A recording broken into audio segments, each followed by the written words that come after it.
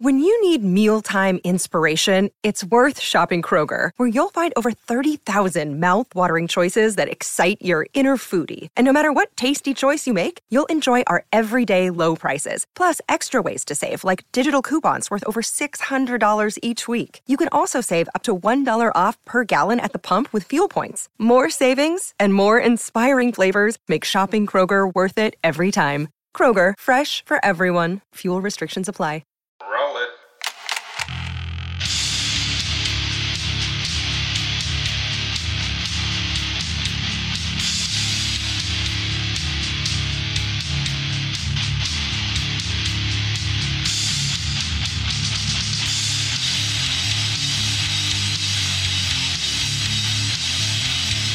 Desde las entrañas del mundo del rock y el metal, dos rockeros aficionados de cuna, primos hermanos de sangre, separados en la distancia, pero sobre todo amantes de la buena música, se unen para hablar carreta y junto a ustedes pasar un muy buen rato rockero. Acá comienza Los Juanchos Hablan Metal.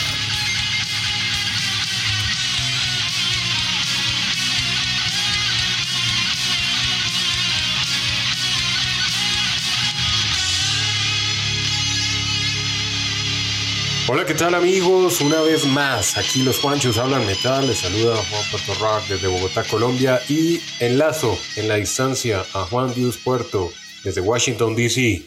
Juan, bienvenido hermano, al igual que todos ustedes que hacen parte de esta habladera de carreta aquí en los Juanchos Hablan Metal. Una vez más, saludo a Juan Dios Puerto. Sí, hermano. ¿Qué tal, hermano? Todo bien, aquí. Listo para hablar noticias, aunque no hay muchas. Todo está como medio quieto en estos días, así que el resto es puro chisme.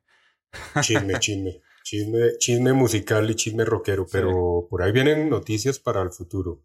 Por ahí se vienen buenas cosas que hemos visto por ahí. Pero bueno, para octubre entonces, pues le damos la bienvenida primero que todo a todos los que se toman la molestia y sacan un tiempito. Sí. Agradecerles por dar like, por descargar estos capítulos y por tomarse unos minuticos, 60 minuticos larguitos para escuchar esto. Entonces, bienvenidos una vez más a todos por hacer parte de los Juanchos Hablan Metal. Una comunidad, mentira, no somos comunidad, somos simplemente dos melómanos del rock y del metal que nos gusta hablar carreta y pues hacerlos parte a ustedes y partícipes de esto. Este mes terminando y se acabó el año, viejo. Ya estuvo. ¿Cómo la ve? Sí. ¿Qué hace que estábamos empezando este proyecto? Sí. Este año 2020 por allá en abril. Inicios de pandemia, inicios de cambios y ya se acabó el año, hermano. Ya noviembre. Sí, ya nos toca hacer un episodio de resumen del año 2020, ¿no? Sí, y pues no sé, vamos a ver si hacemos un especial de villancicos rockeros, una vaina así. Por ahí está Twisted Sister con esos villancicos. Usted me decía la vez pasada que eso es normal allá, ¿no? Sí, eso. Las canciones de Navidad acá se venden bastante. Uno de los álbumes que más vendió y que más le hizo dinero a Mariah Carey fue el álbum de Christmas, de la Navidad. ¿Qué va? Y así todos se pegan. Todos los que salen del X Factor, de los American Idols y toda esa vaina, todos tienen un contrato para hacer un álbum de Navidad, siempre, porque esos son los que más se venden. Y tocan villancicos americanos que siempre han estado mezclados con el rock and roll y todo eso. Entonces, pues, siempre ha sido algo grande. Es más, yo he visto que Skid Row tuvo una canción por ahí. Creo que hicieron una de Jingle Bells por ahí. Jingle Bell Rock. Una versión. Una canción inédita. Sí. Horrible. No, pues es que a eso iba yo. ¿No? Sí, no. Sí. No puedo con eso. Lo siento. O sea, sí. no sé cómo sea la cultura norteamericana con respecto a esto, pero yo no, la sorpresa que yo me llevé eso fue hace ya como 10 años. Descubrí ese gran, el sonido que si logran escuchar algo es que está cayendo un aguacero típico en Bogotá. Sí. Está duro. Eso no se puede filtrar. Entonces, no hay nada que hacer. Ahí nos acompaña la lluvia hoy. Descubrí eso como hace 10 años y fue porque precisamente quería postear algo en redes sociales de Navidad para los amigos y me encuentro con ese disco de Twisted Sister Y bueno, y sus videos y todo, ¿no? Al estilo de ellos, así con su comedia y su sátira y toda esta cuestión. Y pues, la verdad, pues sí lo posteé, me pareció interesante, pero no es algo que yo vaya a escuchar, hermano, no sé, que yo diga, venga a ver, en diciembre voy a poner las canciones de Twisted Sister para alegrar No. los días dicembrinos, no. No. La verdad, no. No, de hecho yo para los villancicos es medio malo. Yo soy medio malo, además que son los mismos de siempre, y bueno, pero es la alegría de la tradición aquí. Yo creo que allá no es tan tradicional eso, pero no en versión de rock. Pues no estas acuérdese de la canción esa de Bon Jovi que sacó con el video de Cindy Cindy Crawford. Crawford. De Cindy Crawford, claro, Sí, su diva. Esa es una canción de blues, pero cualquier canción de blues o de rock and roll que nombre la Navidad, Christmas, es considerada parte de eso. O sea que uno no tiene que cantar villancicos, sino es una canción, por ejemplo, de amor, que uno esté diciendo alusiva a la Navidad, la época navideña como, o algo así. Me dejaste en Navidad, eso ya cuenta como canción de Navidad, ¿sí me entiendes? Sí, como la canción de Marco Antonio Solís, Navidad sin ti de los Bukis, todas esas vueltas y la misma cosa. Eso, exactamente. Bueno, ya saben lo que estamos queriendo decir, ¿no? Sí. Tenía que hacer la acotación en latinoamericana, la versión. Bueno, listo. Bueno. Empezamos entonces. Noticias, cerrando octubre, un mes, como siempre, un mes raro, hermano, porque hace 2 meses estábamos hablando de que todos estábamos en la casa, juiciosos, Sí. Todo el mundo estaba paniqueado, estaba con el corazón en la mano, sentimentalismo a flor de piel, y ya hoy en día como si nunca hubiera pasado nada, no sé, es algo raro, pero bueno, Dios nos bendiga y nos proteja. No sé, hermano, aquí vamos a empezar la tercera fase de infecciones. Aquí ya todo el mundo está paniqueado otra vez, la economía está empezando a verse, mejor dicho, o sea, ya todo el mundo está empezando a guardarse acá otra vez porque los casos están empezando a elevarse otra vez por todos lados. Vamos a ver qué pasa. Bueno, nosotros aquí estamos en la primera. Todavía. La primera apertura, no, es decir, o sea, hasta ahora abrimos la primera, ya llevamos un mes y algo, Ajá. Prácticamente 2 meses de apertura. Obviamente ya se están incrementando los casos, la cuestión, entonces seguramente vamos para la segunda etapa, no vamos a la tercera sino en la segunda, vamos a ver qué pasa. Ojalá no sea tan grave como en otros lados. Sí. Y pues ojalá la gente coja conciencia, ¿no? O sea, esto es de verdad nos compete a la responsabilidad propia, ¿no? Uh-huh. A que cojamos conciencia de que esta vaina es delicada y que pues tenemos que cuidarnos. O sea, si queremos erradicar eso o que baje el índice en el mundo, pues depende de nosotros, no de los gobiernos ni de los factores externos. Entonces, pues, bueno, los Juanchos hablan metal ahí haciendo reflexiones. Oiga, sí, y ahora que hablando de reflexiones, yo quería preguntarle a usted, de todas las bandas que hemos recomendado, que yo he recomendado, que usted no había escuchado, ¿cuál le ha llamado más la atención? Vea que todas, pero sobre todo los primeros recomendados que hicimos nosotros, eso fue hace como 4 meses ya que hicimos el primer capítulo de recomendados, me llamaron mucho la atención, porque fueron bandas que tienen una connotación muy clásica, ¿no? Había una muy al estilo Motorhead y muy, sí, o sea, pero son nuevas, son bandas nuevas, sí. Que es lo que queremos hacer acá con los Juanchos Hablan Metal, recomendar bandas sobre todo que de pronto en los últimos 10 años han salido y que no han tenido de pronto una relevancia importante y que vale la pena indagar y recomendar. Otras pues del nuevo milenio, lo que pasa es que hablamos del nuevo milenio y ya estamos hablando de hace 20 años, sí. Pero para mí es algo nuevo. O sea, hablar del 2000 para acá es hablar de rock nuevo, es hablar de bandas nuevas, ¿no? Porque ya hablar de 80, estamos hablando de 30, 40 años atrás. Y pues que son, del 2000 para acá es una generación diferente. Entonces, esa es la misión de nosotros, pues dar como a conocer. Esas bandas me gustaron mucho. Night Demon y The Sword. Esa, sí. Muy buenas, me gustan. Ya las tengo ahí programadas en mis playlists respectivas. Y las escucho, me gustan. Es que yo soy muy clásico. ¿Qué opina de Killer Doors? Bueno, no, todas las recomendaciones suyas han sido excelentes, han sido buenas. Pues yo creo que si han seguido los capítulos, la gente, ustedes que están del otro lado, pues se han podido dar cuenta a pesar de que nacimos en la misma época, con un año de diferencia, adivinen quién es el mayor y quién es el menor. Nacimos bajo la misma influencia de las mismas bandas, nos gustan muchas bandas similares, somos fanáticos de las... Yo creo que dentro de las 10... Oiga, tenemos que hacer un capítulo de eso, las 10 mejores bandas de los dos. No de cada uno, sino de los dos como tal, ¿no? Pues obviamente ya está aquí ahí. Sí. Pero creo que tenemos muchas en común. Pero a través del tiempo, pues bueno, Juan se fue para Estados Unidos hace más de 22 años ya, más o menos. Sí, ya casi.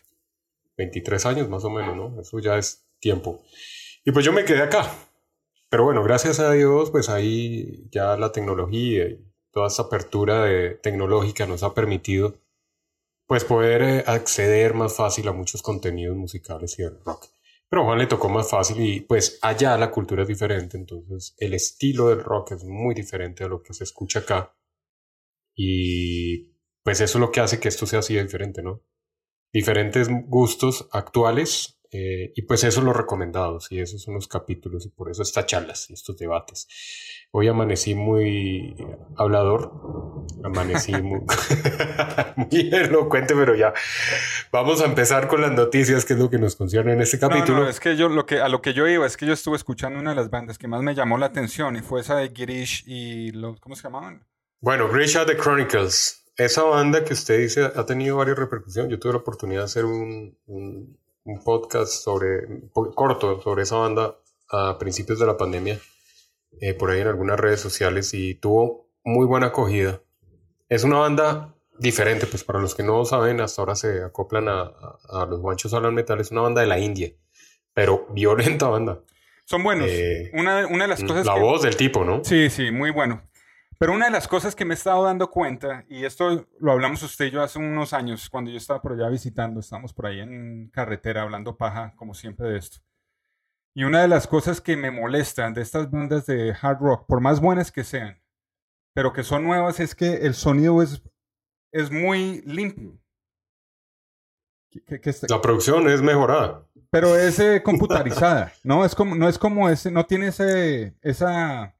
La suciedad, fue el hard rock. Del hard rock de la época. O sea que todo esto es computarizado, todos los efectos. Entonces todo suena súper limpio. La batería, la guitarra no tiene ese extra crunch, ¿no? Que tiene, por ejemplo, cuando usted conecta una Gibson en un Marshall, hermano. ¿Sí me entiende? O sea... Sí, le entiendo lo que quiere decir. Pero pues, en general, la banda me pareció una de las mejores. La voy a seguir. Es que ese sonido me molesta. Yo no sé por qué. Es esa limpieza que no sé. Yo creo que es la tecnología, como estamos hablando, tecnología que... Lastimosamente... Pero eso pasa con todas las bandas, hasta las clásicas, ¿no? Si usted escuche un ejemplo. Escuche el nuevo trabajo de Deep Purple. Ok. Y compárelo con los trabajos sesenteros, setenteros de la banda. Nada que ver. Sí. La evolución de producción es impresionante. Me he dicho, si quiere escuchar un trabajo limpio, ese. El nuevo lanzamiento de Deep Purple. Es una vaina, una producción súper pulidísima. Y obviamente usted escucha las canciones de los inicios y obviamente se nota chan, ¿no? Ahora no, ahora es súper limpio, pero eso le ha pasado a todos. De hecho, estaba el otro día haciendo un recorrido, no sé por qué me dio por ahí, a rescatar y hacer una playlist privada para escuchar yo Bon Jovi, ¿no? Y yo dije, venga a ver hasta dónde llego con Bon Jovi. Otra vez me puse en la tarea.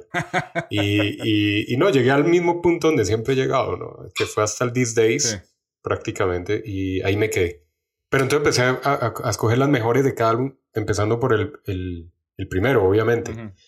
Y la evolución del sonido también del primer disco de Bon Jovi a These Days, y estamos hablando del 95, es impresionantemente el cambio en producción, pero notable, ¿no? La limpieza que usted dice, es la limpieza. El These Days es un disco muy limpio, muy pulido, estamos hablando del año 95, ¿no? Pero se ve que ya le metían algo más de cosas en computador y demás, más limpio, pero usted escucha el primero de Bon Jovi, es hard rock neto de garaje. Sí. O sea, esa vaina, ¿no? Y los coros y bueno. Pero eso le ha pasado a todos y yo creo que ahí no hay nada que hacer. Eso va a seguir pasando. Obviamente los equipos, todo eso ayudan a que las cosas hoy en día, filtros, ecualizaciones, la remasterización. De hecho, los productores hoy en día tienen otros elementos para que el disco salga más pulido. Ese es el sonido, entonces, pero eso está bien, ¿sabe? Porque nos podemos quedar con lo sucio de lo de antes y pues empezar a meternos en el cuento de lo limpio de ahora. La tecnología no hay nada funciona muy bien para gente como yo, que no sabemos nada de amplificadores y pedales y todo eso. Entonces yo pongo distorsión en GarageBand y ya con eso es suficiente, ¿sí me entiende? Pero a lo que iba yo es que había una magia y había una ciencia y un arte en buscar el tono perfecto en esa época. ¿Sí me entiende?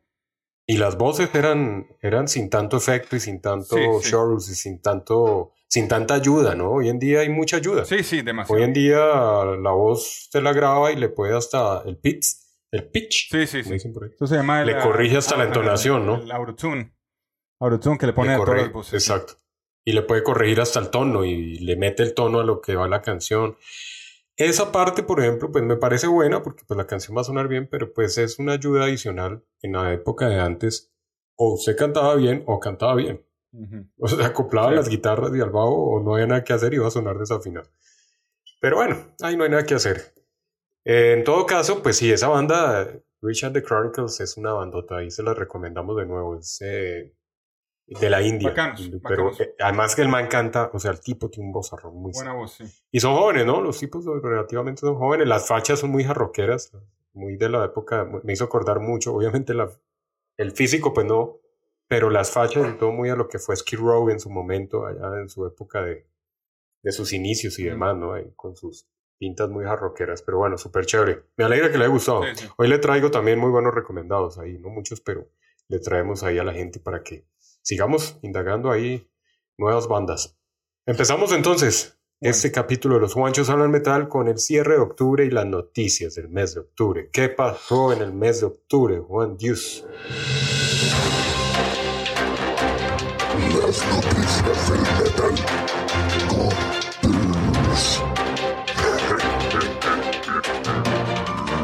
Bueno, las noticias vienen.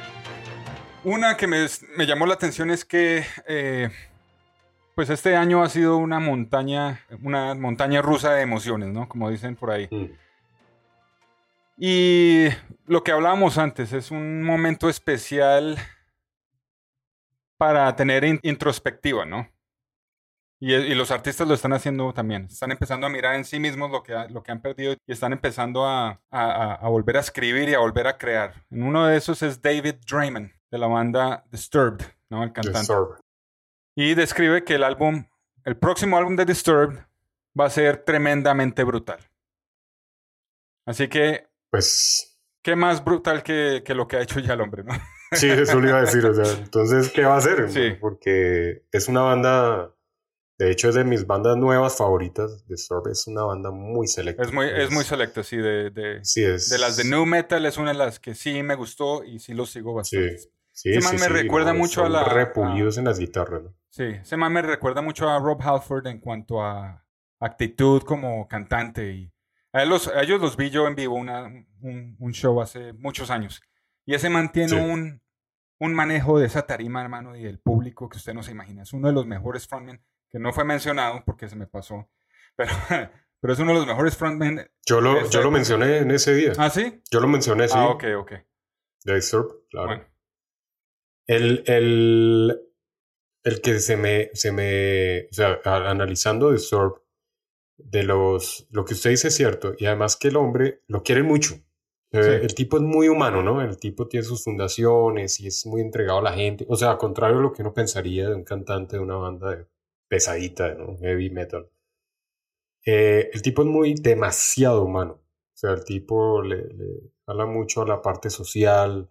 Él fue en Inside the Fire, fue cuando hizo su fundación y ayudó a la cosa en contra del suicidio y toda esa cuestión, y él toda la vida ha sido una persona como que ha estado pendiente sobre todo las cosas del medio ambiente y toda esa vaina. Entonces pues le tiene sus seguidores por fuera de la escena musical, ¿no? O sea, el tipo tiene sus fans. Sí.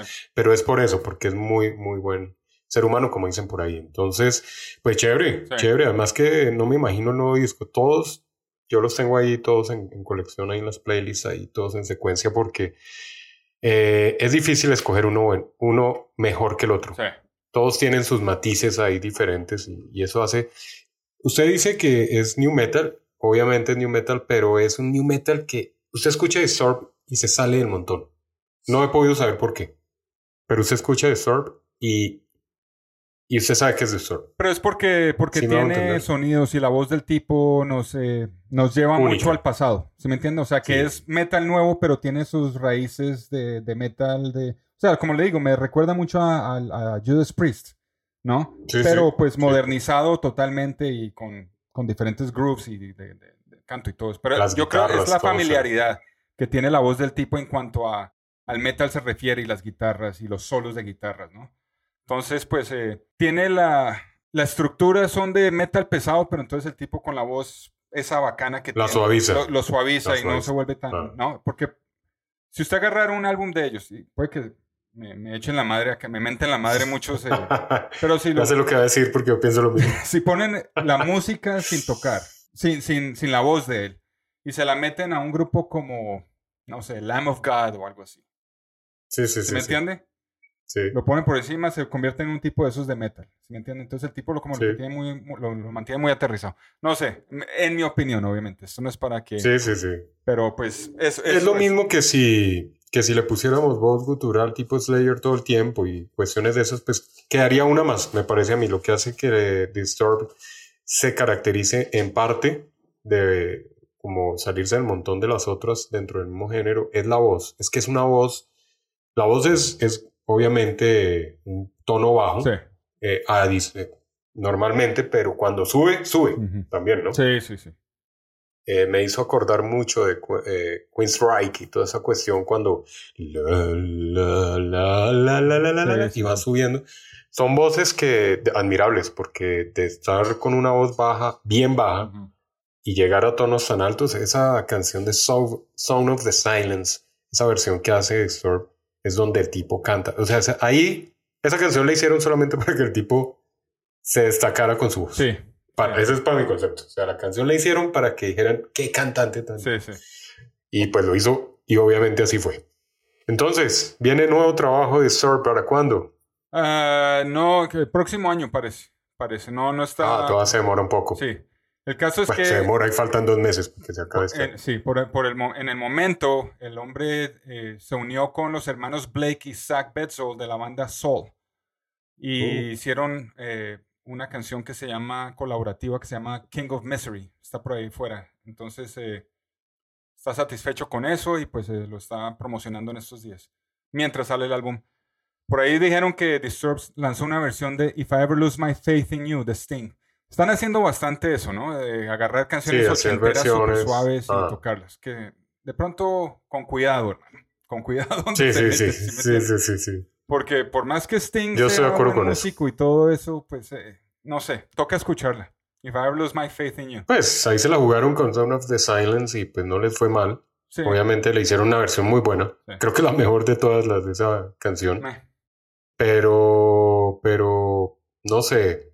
Eso que usted dice de que están haciendo ese remake de canciones clásicas suaves y las están volviendo pesadas. No todas suenan. Yo ya he escuchado por ahí varias y no todas suenan. Es que, No, ¿sabe o sea, cómo no empezó suenan eso? mal, ¿Sabe cómo empezó eso? pero no. Empezó con, usted sabe lo que es un trailer, ¿no? Lo que es una Sí. de las películas. Sí. Para la película de Facebook, la de Social Network, Ajá. el director del trailer se inventó eso de agarrar una canción súper pesada y ponerla súper suave para ponerla por debajo como textura, ¿sí me entiende?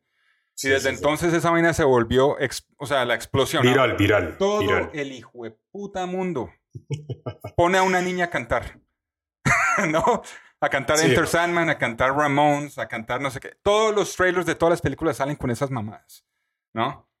Y yo creo que esa es la raíz de todo eso. De ahí está saliendo todo eso. Qué vaina. Aquí todo lo que... O viceversa, cogen la suave y la vuelven pesada, ¿no? ¿Cómo cuáles? Pues la de The Animals, esa canción que hizo Five Finger Death Punch, obviamente la versión es muy buena también, pero yo creo que por ahí también empezó mucho la cosa la de House of the Rising Sun. Sí. ¿No? Que la cogió, obviamente pues la canción, supuestamente la canción es progresiva para la época que la cantaba The Animals y toda esa cuestión, pero después la cogió Five Finger y obviamente la volvió súper pesada y pues con su video, un video que entre otros es de los mejores videos que yo he visto, muy Mad Max. ¿Sí lo has visto? No lo he visto. visto. Video? Bueno, detálleselo, es violento. Okay. El video tiene una producción, es una película, o sea, es ver Mad Max versión canción. Es buenísimo la versión de eso. Okay. Y pues ahí cogieron esta canción y la volvieron obviamente pesada y ¿no? Le metieron más. Y hay varias. De Born to Be Wild le han sacado cualquier cantidad de versiones también pesadas. Sí, pues la canción no es suave, pero pues tampoco era para que la volvieran Born to Be Wild. Y bueno, cosas así. Sí. Entonces, no sé, yo me quedo muchas veces con las originales. En los 90 sí sacaron buenas versiones, ¿no? En los 90 sí sacaron muy buenas versiones. De hecho, hasta hace muy poco vine a darme cuenta que hay muchas canciones que eran re viejas y que las habían remasterizado, les habían hecho un remake muy bien hecho. Pero es que no se salían tanto del contexto, ¿me voy a entender? ¿Sabe cuáles me gustaron a mí? Obviamente la de Disturbed, la de Land of Confusion de Genesis, esa se me hizo esa, por ejemplo, es buenísima. Del carajo. Y una que hizo la banda Korn, de esa canción Word Up, ¿no? ¿Te acuerdas de esa? Wake Up ¿se llama? No, Word Up se llama. No me acuerdo. Word Espera a ver cómo es que se llama. La busco aquí rapidito. Sí, Word Up, del cantante. Buenísimo. Sí, muy bacana. Muy pegachenta. ¿No? Esa era una es muy rumberita, ¿no? Para hacer Korn. Sí, se me hizo muy raro. Los puristas de Korn los mandaron al carajo con esa canción. Yo no soy purista de Korn, a mí me gustan algunas. No soy muy fanático de ellos. Hay muy buenas canciones. Sí, yo tampoco. Pero bueno. No, es un estilo único también. Korn es Korn. Sí, Korn es Korn, definitivamente. Dentro de su género, obviamente, pero Korn es Korn. Sí. Jonathan Davis es un genio. Yo al principio no me gustaban mucho, pero de a poquitos como que me fui como... Yo tenía muchos amigos que eran re fanáticos de ellos cuando estaba yo por ahí. Lo que pasa es que es una banda que yo no me voy a poner 2 discos seguidos. Sí me hago entender. Sí. O sea, son de esas bandas que... 2 canciones, 3 canciones y ya como que... No, yo agarro las canciones más populares o las que me gustan más y las tengo ahí guardadas y sí las escucho, porque sí hay buenas canciones, pero bueno. De hecho, esa que usted dice es muy... Esa la escucho. Sí. Porque es rumberita. Sí. Para alegrar el día. Sí. Bueno. Pues bien por esa noticia de Disturbed. Ellos, acuérdense que ellos duraron hace un tiempo atrás separados y fue cuando tuvo su proyecto paralelo y toda esta cuestión. Que no sé, eso pues era lo mismo. A mí me parece que era la misma vaina. Sí. Cuando se separaron y toda la cuestión. Pero bueno, chévere que estén todavía aquí unidos. Bueno, yo le traigo el primer recomendado. Vea, el primer recomendado, ese le va a gustar a usted porque es muy... ¿Cómo le dijera? Es ese rockcito sureño. A ver, ¿cómo le explico? Muy... La banda parece que no fuera de México, pues mexicana. Uh-huh. Pero canta en inglés y toda la producción y toda esta cuestión es una banda nueva. Realmente desde el 2017 fue que empezaron a darse a conocer y toda esta cuestión, pero ya han tenido giras importantes, pues ahorita con la pandemia no, pero en los 2 siguientes años, 2018 y 2019, hicieron buenas giras por todo México y por Estados Unidos. Uh-huh. Y la banda se llama Johnny Nasty Boots.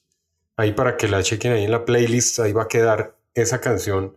Hay una canción que se llama I'm Crusher. O sea, es muy bacana. Mexicana. Hay otra que se llama Deadline, sí, mexicana. Pero tienen un sonidito raro, diferente. Es bacán. Okay. Ahí se los dejo para que la escuchen. No es mucho lo que hay que hablar de la banda. Yo prefiero nombrarlas, decir las canciones, el por qué.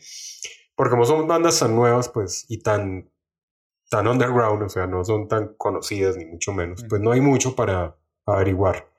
Pero la facha de los manes es bacana, la actitud, y la música sabrosa. Es un rockcito bien agradable ahí, como sureño ahí, ¿no? Muy entremezcla mexicana y norteamericana, pero lo hacen bien. Entonces ahí va el primer recomendado, se llama Johnny Nasty Boots. Ahí para que quede en la playlist, ahí van a quedar unas 2, 3 canciones de esta banda mexicana, y pues una de esas es I'm Cursed, para que la tengan ahí presente. Bueno. Ahí va la primera, y son 3 manes, ¿no? 3 manes muy... Sí, un trío de... Ahí sabe a qué me acuerda uno de ellos. Me acuerda el bajista de Cinderella, ¿se acuerda el Crespo? Sí. Se me olvida ahorita cómo se llama este man.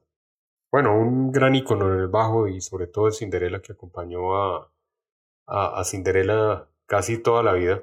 ese cabello crespo así como echado hacia un lado, así es. No, el mono, Eric Brittingham. No, el cabello negro, el crespo. El mono era el guitarrista.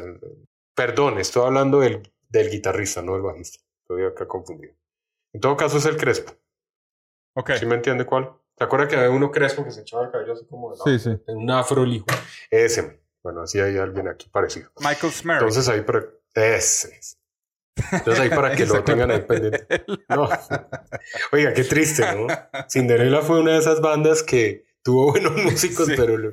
No, pues como hablamos la vez pasada, Cinderella es Tom Kiefer, hermano, y ya. Tom Kiefer, sí. Eso no importa. Nadie quiere ir a ver a Fred Curry tocar batería. Esa Sí. es Cinderella. Qué Cinderella es el- tristeza. Pero yo me acuerdo los afiches, o sea, yo los identificaba siempre. Yo sabía que el Crespo era de Cinderella y bueno, el mono y la cuestión, pero realmente sí, Tom Kiefer y punto. O sea, nada que hacer. Cinderella, Tom Kiefer. Sí. De hecho, así es ahora, ¿no? Así se vende. Sí. Es Tom Kiefer Cinderella, o sea, no tiene más. Por ahí estoy indagando los proyectos de los otros y nada, hermano, nada que ver. Pobrecitos. O sea, los despidió de la banda y quedaron ahí. ¿Quién sabe en Se qué les andarán? acabó el cuarto de hora de 5 años. No han hecho. Han tenido colaboraciones ahí en ciertas cosas, pero no han hecho gran cosa. Tom Kiefer sí activo, súper activo. ¿Has escuchado lo nuevo? Haciendo un paréntesis ahí. Usted lo recomendó, pero no he tenido tiempo de eso. Bueno, no sé, por ahí sacó 2 pares de canciones más, no sé. Me gustaría que lo escuchen. No lo estoy recomendando. Estoy diciendo que lo escuchen y hablamos. Oiga, dice Escuchen. aquí, Claro. según Wikipedia, que Kiefer dice que todos los problemas no se pueden reparar con el resto de la banda, por eso es que nunca va a volver. Yo no sé qué fue Sí, lo que pasó. no sé qué pasó. Pues que no lo aguantaron a él, güey. Que Tom Kiefer Ah, es delicado. Tom Kiefer es Tom Kiefer. bueno, toca hablar de O sea, Cinderella un es día de el estos rey. a fondo. Sí, vale la pena, una bandota. El otro día estaba viendo ahí, estaba siguiendo. Yo sigo varias páginas, colegas, y estaban haciendo una batalla entre Poison y Cinderella, hermano. Y ganó Cinderella, pero por lejos le ganó a Poison. Hmm, O sea, en votaciones, y competían una canción con otra, ¿no? sí. Muy similares. Pero el porcentaje era 70-30 y así. O sea, Cinderella se lo llevó. La votación final quedó como en un 70-30, una vaina así. ¿Y usted con quién O se sea, queda? me causó curiosidad, ¿por qué? Porque a mi concepto, Poison es más comercial. Poison tiene muchas más canciones comerciales que Cinderella, no sé. Cinderella, Poison, Poison es mejor. pues sí, Poison en 3 discos tenía 30 hits. Cinderella en 3 discos tuvo 5, 6. Yo ¿No? me quedo con Poison. No Yo sé. defiendo a Poison a capa y espada, hermano. Porque esa gente esos manes siempre dijeron lo que eran y nunca cambiaron. Ellos no Sí, esos ellos no eran glam. prometieron nada. Ellos queremos tocar rock and roll, queremos mujeres y la queremos pasar bien. Y los respeto Exacto. por eso, hermano. O sea, de Sí, vez en cuando y sacaban su canción bien tocadita del alma y todo eso, como Something to Believe in o algo así, ¿no? Pero ellos nunca se sucumbieron a la presión de que tenemos que ser serios como lo hizo Warrant. Nada, hermano. Y siguen siendo así, ¿no? Somos lo que somos. Y así son, hermano. Aunque han sacado unos álbumes, una porquería últimamente, pero pues, Del 2000 para acá. sí. Los primeros, que eran 4 con Native No, Tongue. realmente, pues es que ahí ya cambió todo, ¿no? El estilo. Sí, pero en Pero todo ese es caso un discazo. en todo Muy caso bueno. no era nada serio. Era Con un Richie Kotzen ahí. estilo diferente, pero no era Pero mire, filosofía yo- diferente, ¿sí me entiende? yo creo que el más serio de todos los álbumes fue ese. O el único serio, el Native Tongue, con Richie Kotzen. Yo creo que la seriedad se la llevó fue Richie a Poison. Si usted analiza ese disco, musicalmente es diferente, Obvio, totalmente. sí, claro. O sea, parece que fuera otra banda. Sí. Y el estilo que tuvieron ellos en el 93 cuando salió este disco es diferente. O sea, se ven más maduros ellos, no se ven tan glameros. Sí me hago entender lo que le quiero decir. Se Sí. ven un poco más... Porque ellos eran glam al 200. Sí. O sea, eso sí, eso fue otra cosa que nunca negaron y que les gustaba, y sus pintas de rosado y pintados como niñas. Y pues eso fue lo que vendió. Y Poison es una banda fiestera. A mí me gusta mucho Sí, porque sí. es una banda para rumbear, hermano. Para rock and rollear y saltar y brincar y quedarse sin voz y hasta chiras y al otro día levantarse con una sonrisa usted de oreja a oreja por Ujú. haber ido a un concierto de Poison. Exacto. Cinderella es más madura la música y es una música, a mi concepto, más elaborada que la de Poison. O sea, a lo que voy no es que este Poison no haga música elaborada, obviamente son canciones muy... pero Cinderella tiene unos matices musicales. Tom Kiefer siempre ha sido, pues obviamente los pianos de Tom Kiefer son, ¿sí me hago entender? Ujú. Las guitarras de Tom Kiefer con su slide y toda esta cuestión. O sea, trompetas, saxofones. O sea, era más elaborada, le metía mucho más armadura a las canciones y a la producción. Pero eso le cuento, ¿no? Yo simplemente le estoy transmitiendo una información de un portal que me causó curiosidad porque yo pensé que Poison iba a estar, le iba a dar duro en algunas y no. Cinderella... o sea, lo que voy con esto es que hay muchos seguidores de Cinderella por ahí callado. Sí. Es lo que quiero, ¿sí? Ok. Y pues bueno, bien. Bueno, ¿Qué otra noticia nos tiene? Las noticias del metal.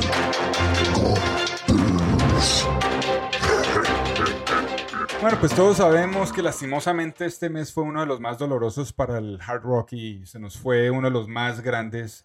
Sin él, los 80s no habrían existido como existieron. Bueno, vamos a dedicarle unos buenos episodios a fondo a Eddie Van Halen, las 3 épocas, obviamente, pero pues toca mencionarlo y pues además que las noticias y el chisme no han parado desde entonces, ¿no? Ahora dicen que el internet inmediatamente, apenas murió Eddie Van Halen, empezó con la especulación de que Wolfgang, el hijo, Sí. se iba a tomar las riendas de la banda y que él iba a tocar la guitarra y que iban a seguir, ¿no? Imagínese. A lo que él desmintió inmediatamente, diciendo que esos rumores pendejos estaban hiriendo a la familia y los estaban hiriendo a ellos, que la tomaran con calma. Otra cosa que ha pasado empezaron a salir historias de la gente que Eddie Van Halen consideró para que cantara con ellos. Parecer llamó a Ozzy Osbourne, imagínense, para que tocara con Van Halen, a Steve Perry de Journey. Para que fuera vocalista. Sí, vocalista, sí. Imagínense. A Ozzy Osbourne parece que lo llamó borracho un día y le dijo, ¿por qué no viene a cantar con nosotros? Y pues así. Y Ozzy en sano juicio me imagino que le respondió. Ya me imagino esa charla. Sí. Hubiera sido chévere haberla tenido grabada, a ver qué hubiera pasado. También Patti Smith, Mitch Malloy y al parecer Sebastian Bach fue considerado para Van Halen 3 antes y después de Gary Sharon.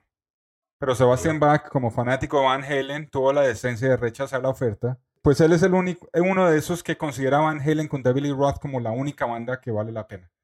Él no es Van Hagar, no es con Sammy Hagar. Solo David Lee Roth. Así que Oiga, ¿por qué? Bueno, eso lo vamos a hablar en el capítulo, en el especial de Van Halen y a Eddie Van Halen, obviamente, pero sí hay mucho purista en Van Halen con David Lee Roth, ¿no? Hay mucha gente que no acepta a Sammy Hagar. Lo que pasa es que pues, son dos estilos diferentes. Sí. Es decir, o sea, las voces son dos estilos diferentes, pero a mí me gustan los dos. O sea, yo no puedo decidir ahí cuál de los dos es mejor.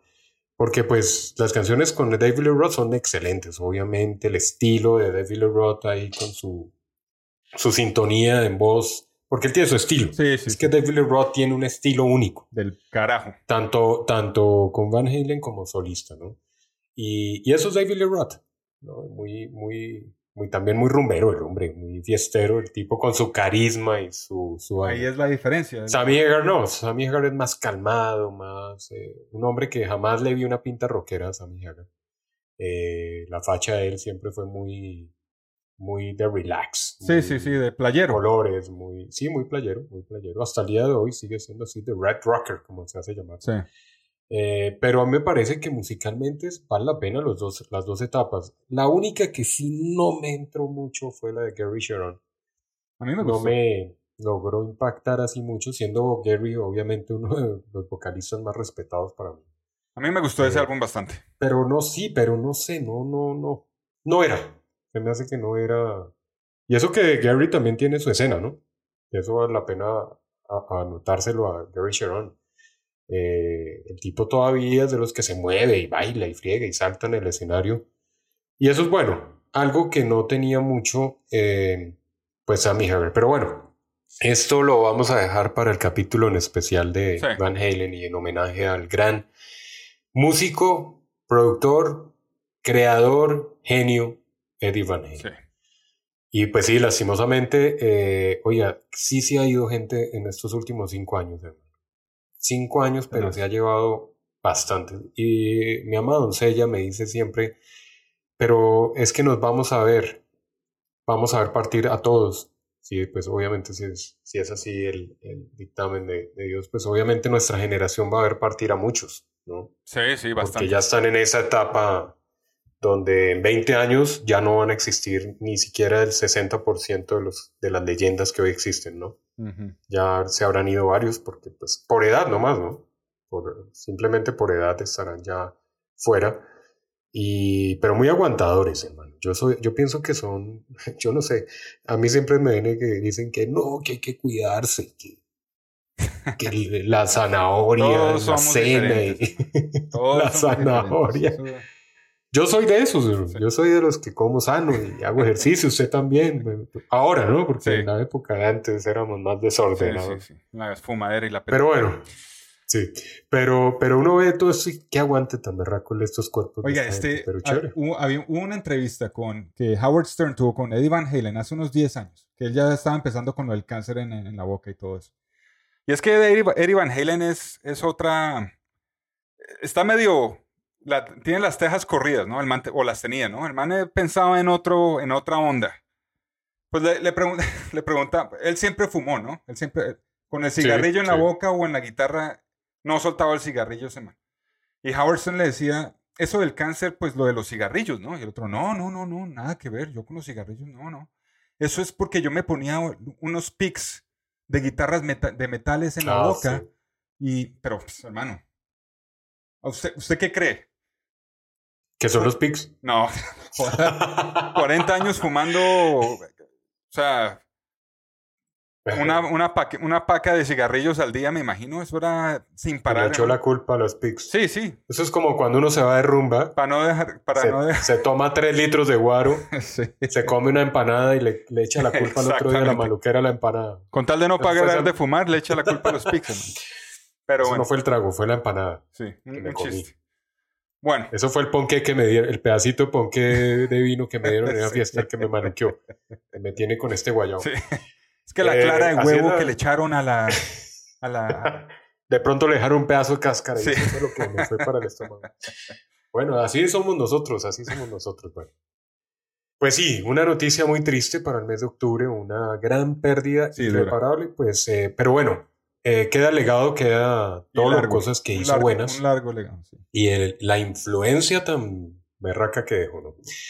Y yo pues voy con otro entonces recomendado para este cierre del mes de octubre del 2020, un año súper diferente. ¿Quién sabe en qué iremos a terminar nosotros? Bueno, le voy a hablar de un man, yo no sé si usted se acuerda de Jackie Lee. Sí, claro. Guitarrista de Ozzy Osbourne. Sí. Ese man anda con su banda, ¿no? Y la banda de él se llama Red Dragon Cartel.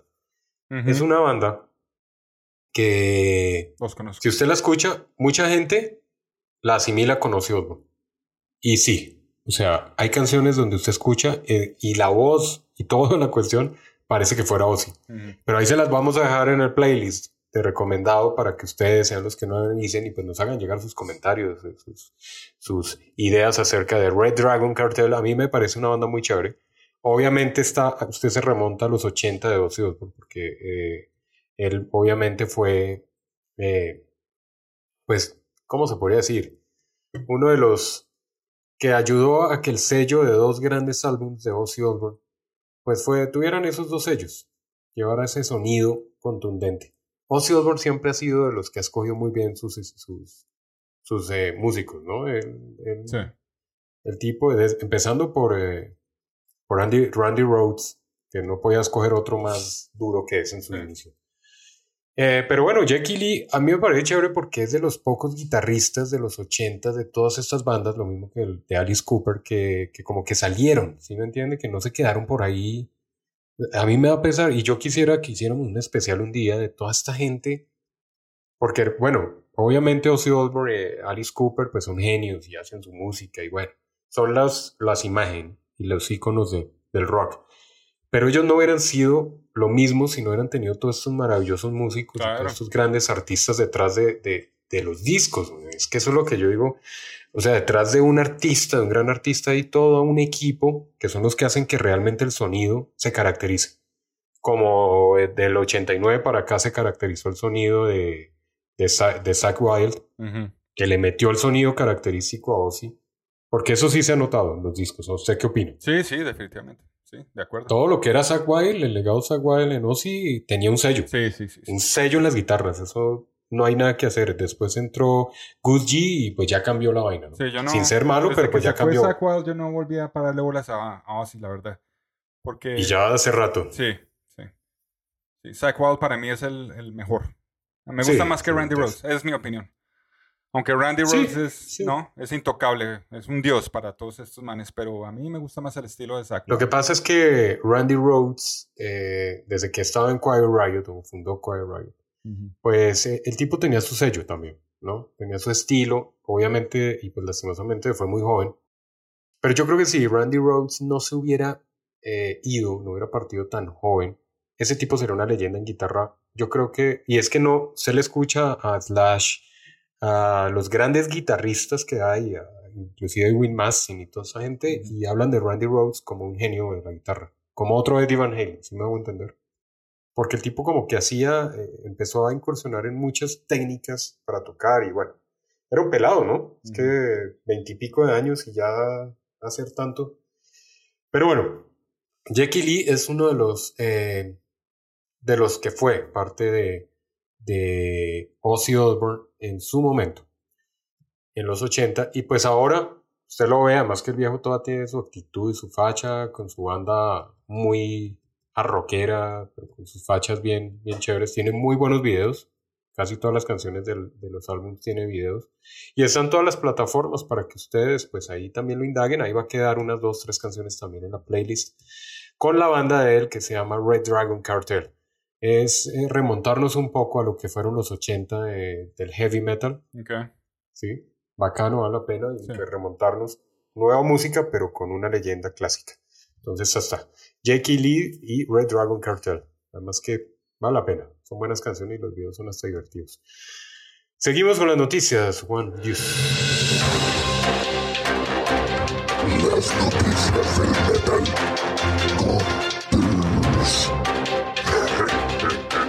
Bueno, iba a mencionar, obviamente, yo creo que ya todo el mundo sabe, pero toca mencionarlo, Ghost, Tobias Forge, visionario, compositor y líder de la super banda amada por los Juanchos Hablan Metal Podcast. ¿No? Sí. Habló recientemente con la revista Sweden Rock y confirmó que su plan de regresar al estudio en enero aún está firme.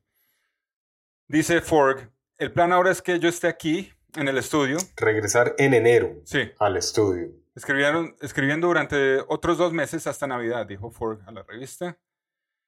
La idea es que este álbum se grabe en enero. La grabación real durará alrededor de 6 semanas y luego habrá 2 o 3 semanas de mezcla y masterización. Así que en algún momento de marzo el disco debería estar terminado. Pero no se lanzará sino hasta después del verano. Y pues toca mirar lo de la pandemia, a ver si, porque ellos siempre lanzan álbum con gira. Así que pues vamos a ver qué nos trae el Cardinal Copia, Papa Emeritus 4, ¿no?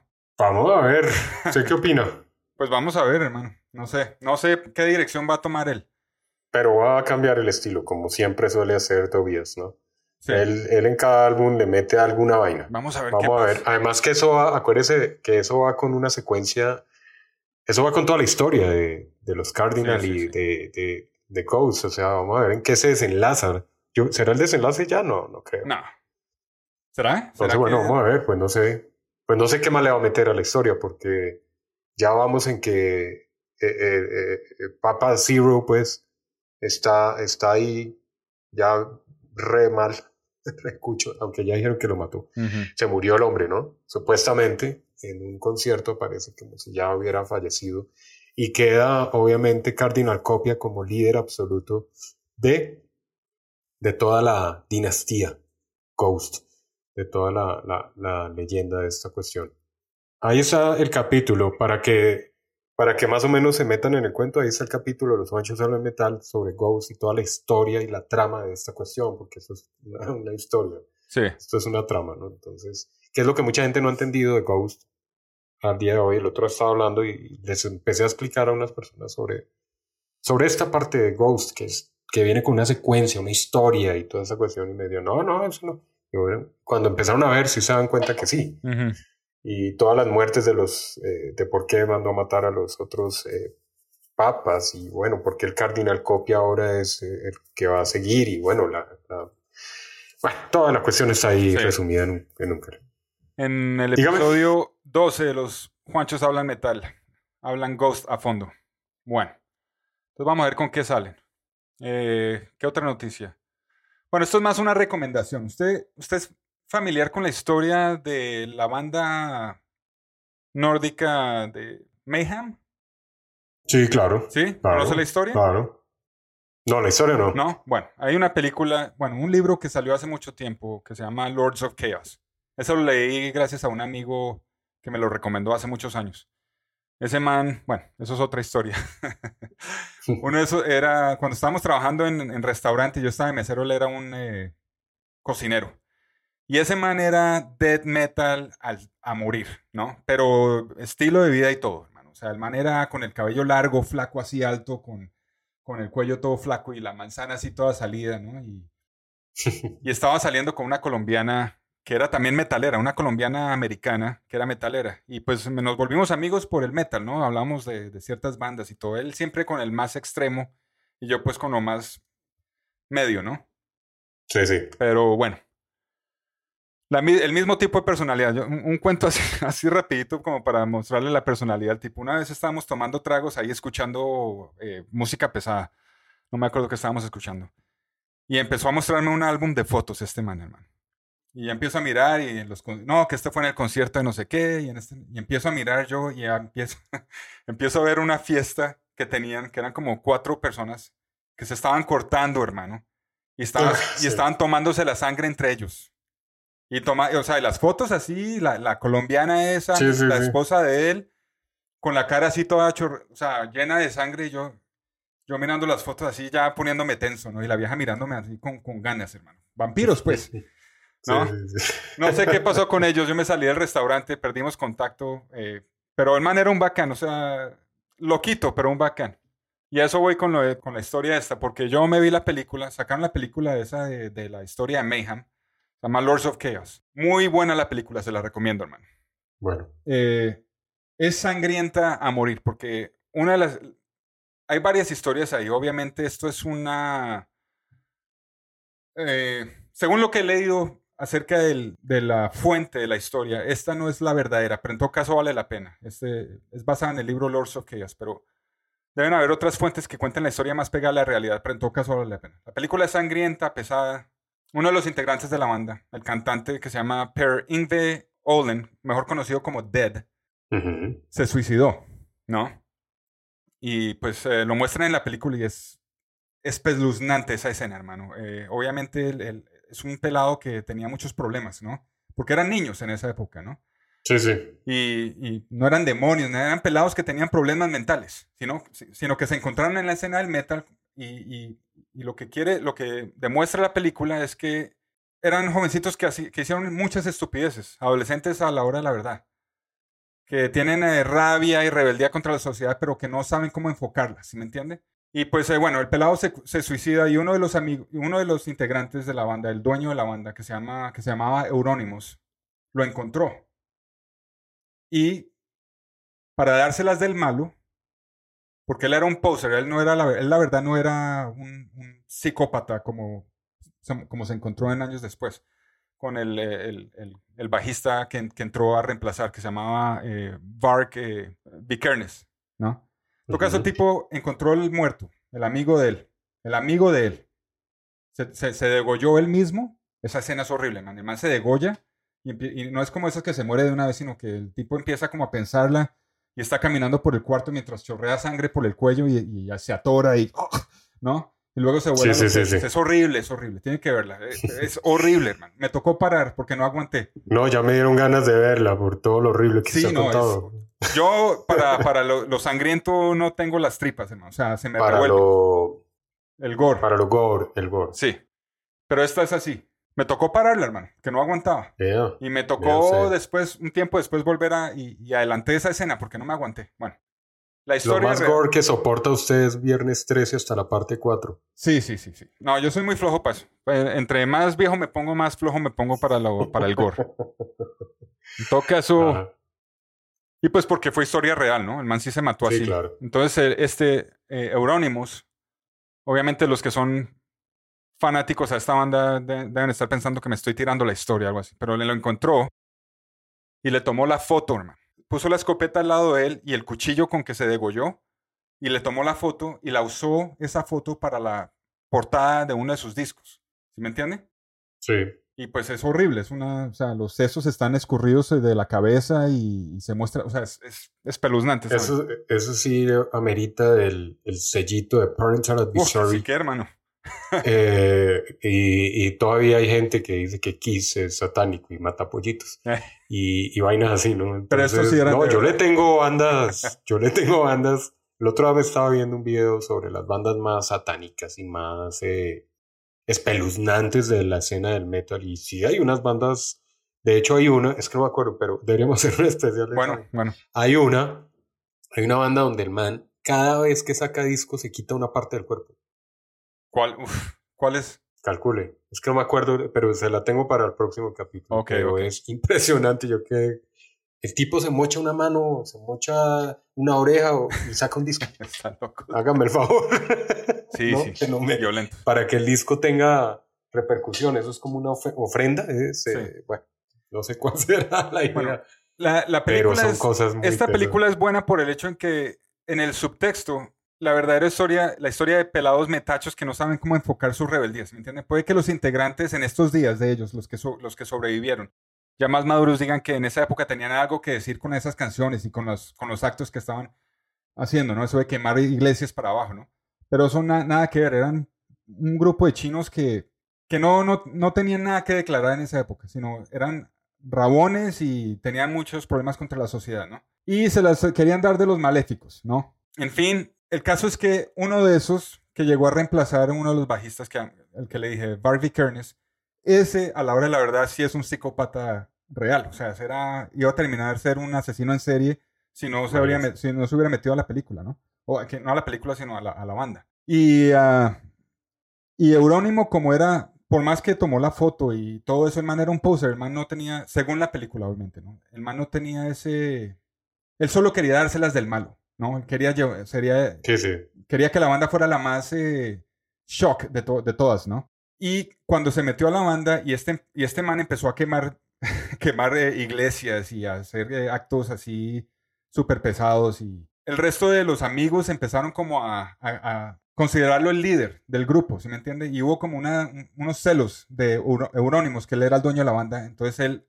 empezó una rivalidad entre los dos, ¿no? A ver quién era el más áspero que el otro, ¿no? En todo caso, en esa rivalidad, los otros integrantes empezaron a hacer actos iguales, a quemar iglesias para que Vikernes les diera el sí, ¿sí me entiende?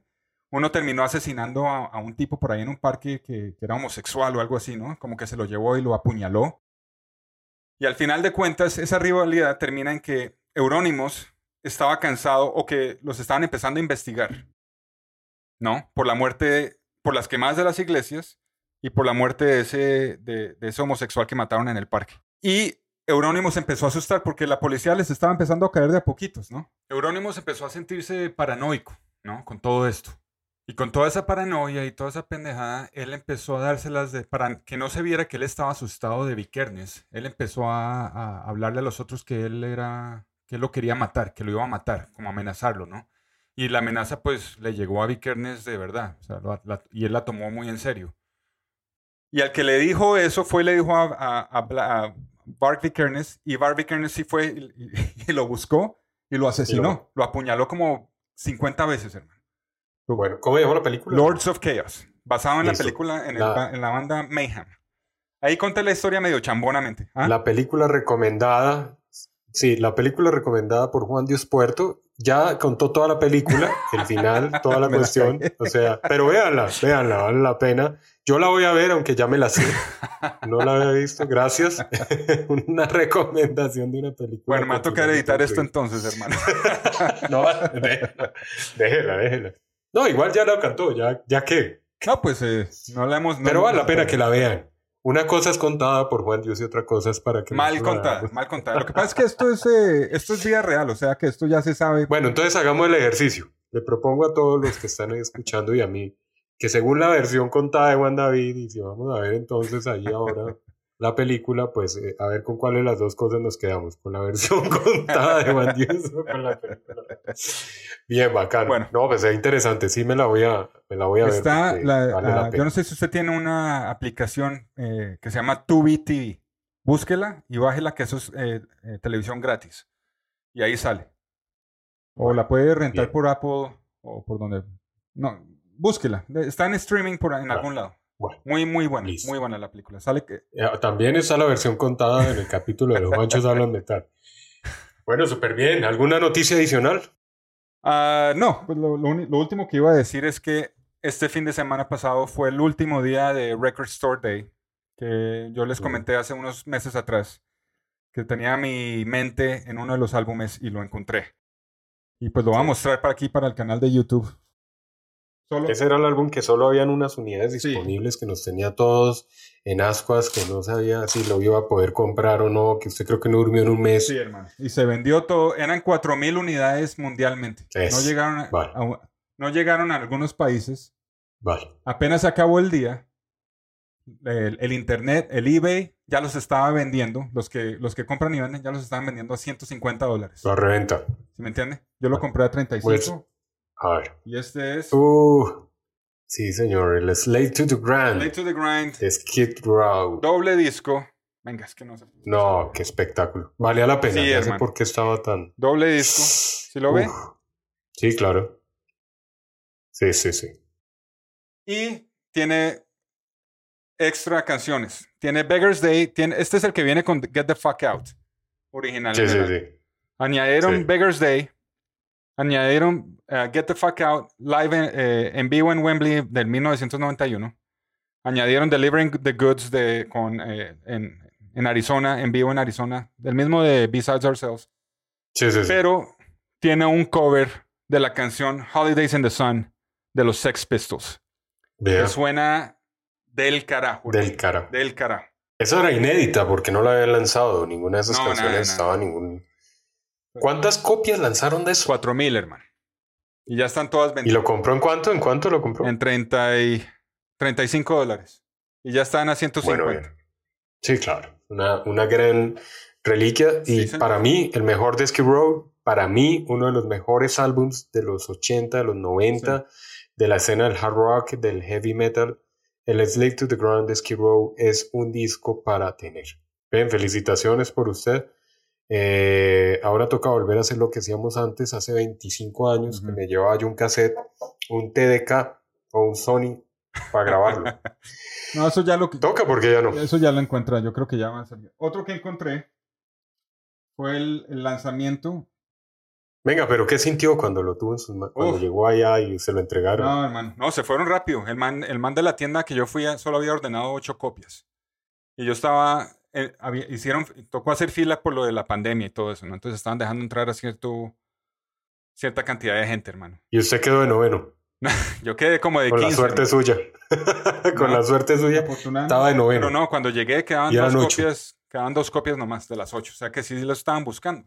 ¿Me entiendes? Claro que sí. Otra copia que encontré es el relanzamiento del segundo álbum de Judas Priest, Sad Wings of Destiny, con una portada, hermano, embosada, una belleza. ¿Sí ve? Sí. Espectacular. Sí, una belleza. Este es una belleza de álbum. Que lo he también buscado en por mucho edición tiempo. limitada o qué? ¿Ah? ¿En ediciones limitadas o ese sí estaba ahí? Esta es limitada. Lo que sí hicieron fue que lo pusieron en 45 revoluciones por minuto. Es un álbum que dura 40 minutos nomás. Y lo pusieron a 45 revoluciones por minuto para partirlo en 2 discos y así poder cobrar más. Que eso sí se me hizo una pendejada, pues, ¿no? Un robo. Pero pues... Se dan el lujo de hacerlo. Sí, no lo encontré. Igual no faltan los Juanchos que compran eso. Sí. No, pero es porque fue un álbum que fue difícil de encontrar para mí, así que aproveché. Pues bacano, ese Slave to the Ground no, muy bueno. Pero ¿sabe muy qué buena pasó? Adquisición. Apenas lo compramos, Sebastian Bach, que es un coleccionista de vinilos aficionado, impresionante. Sí. Desmintió la copia, hermano. Dijo que él no había probado esa ni la banda, que se habían robado la producción y la remasterización no había sido aprobada por Michael Wagner. Así que él dijo, ese álbum no vale chimba. O sea que le quedó costando $5. Sí. Pero es solo el usted ahí con, sí, no. Es solo usted con las ganas de mostrar eso. Sí. Los Juanchos hablan metal y ahora el disco realmente no cuesta 150 ni 10. Creo que lo están feriando. Están encimándolo por cualquier disco que compre. Quién sabe, hermano. De pronto... Pero es que los Skids no quieren sacar ediciones de lujo para los aniversarios, hermano. Él mismo se estaba quejando del aniversario del primer álbum de 30 años. Del Skid Row, sí. Que no sacaron nada, sino que sacaron fue una edición por Spotify con extra canciones, hermano. Pero qué carajos, nadie puede coleccionar nada. Él lo que quiere es sacar una caja con todos los álbumes y los demos y todo eso y venderla a ver si se pueden. Pero estos Skids no quieren hacer nada, hermano. O sea que lo están agarrando otras compañías y están tratando de sacarle provecho a eso. Pues desde que lo saquen otro. Lo importante es que lo saquen para poderlos tener nosotros. Ojalá alguien agarre el de Subhuman Race y lo saquen, porque la única copia que yo conozco es una alemana que está en eBay por $500, hermano. ¿Sí me entiende? Entonces imagínese, o sea, debería alguien agarrar esa copia y para el aniversario de Subhuman Race de 30 años, sacar una copia y que nadie la tiene, hermano.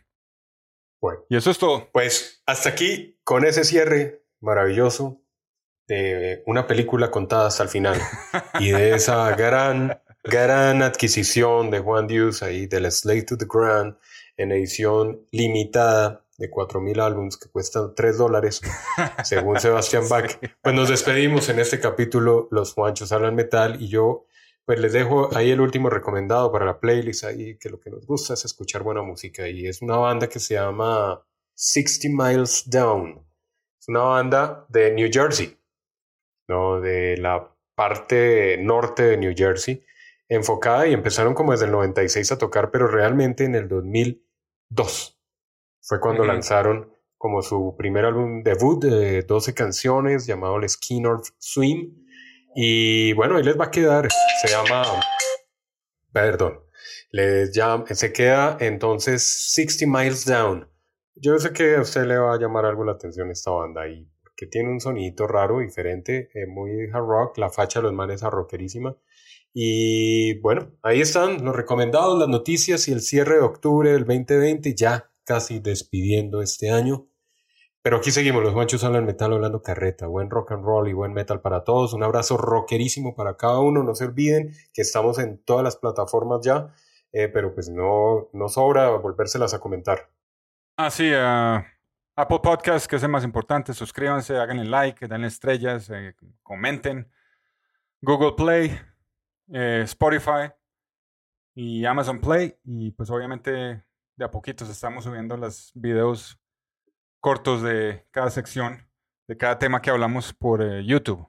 Y pues nos pueden escribir a metaljuanchos2020@gmail. Bueno, sin más, un abrazo bien rockero para todos y cada uno. Nos despedimos acá. Los Juanchos hablan metal en un capítulo más, cerrando las noticias del mes de octubre y algunos recomendados musicales. Cuídense muchísimo y nos vemos en la próxima. Chao pues. Adiós.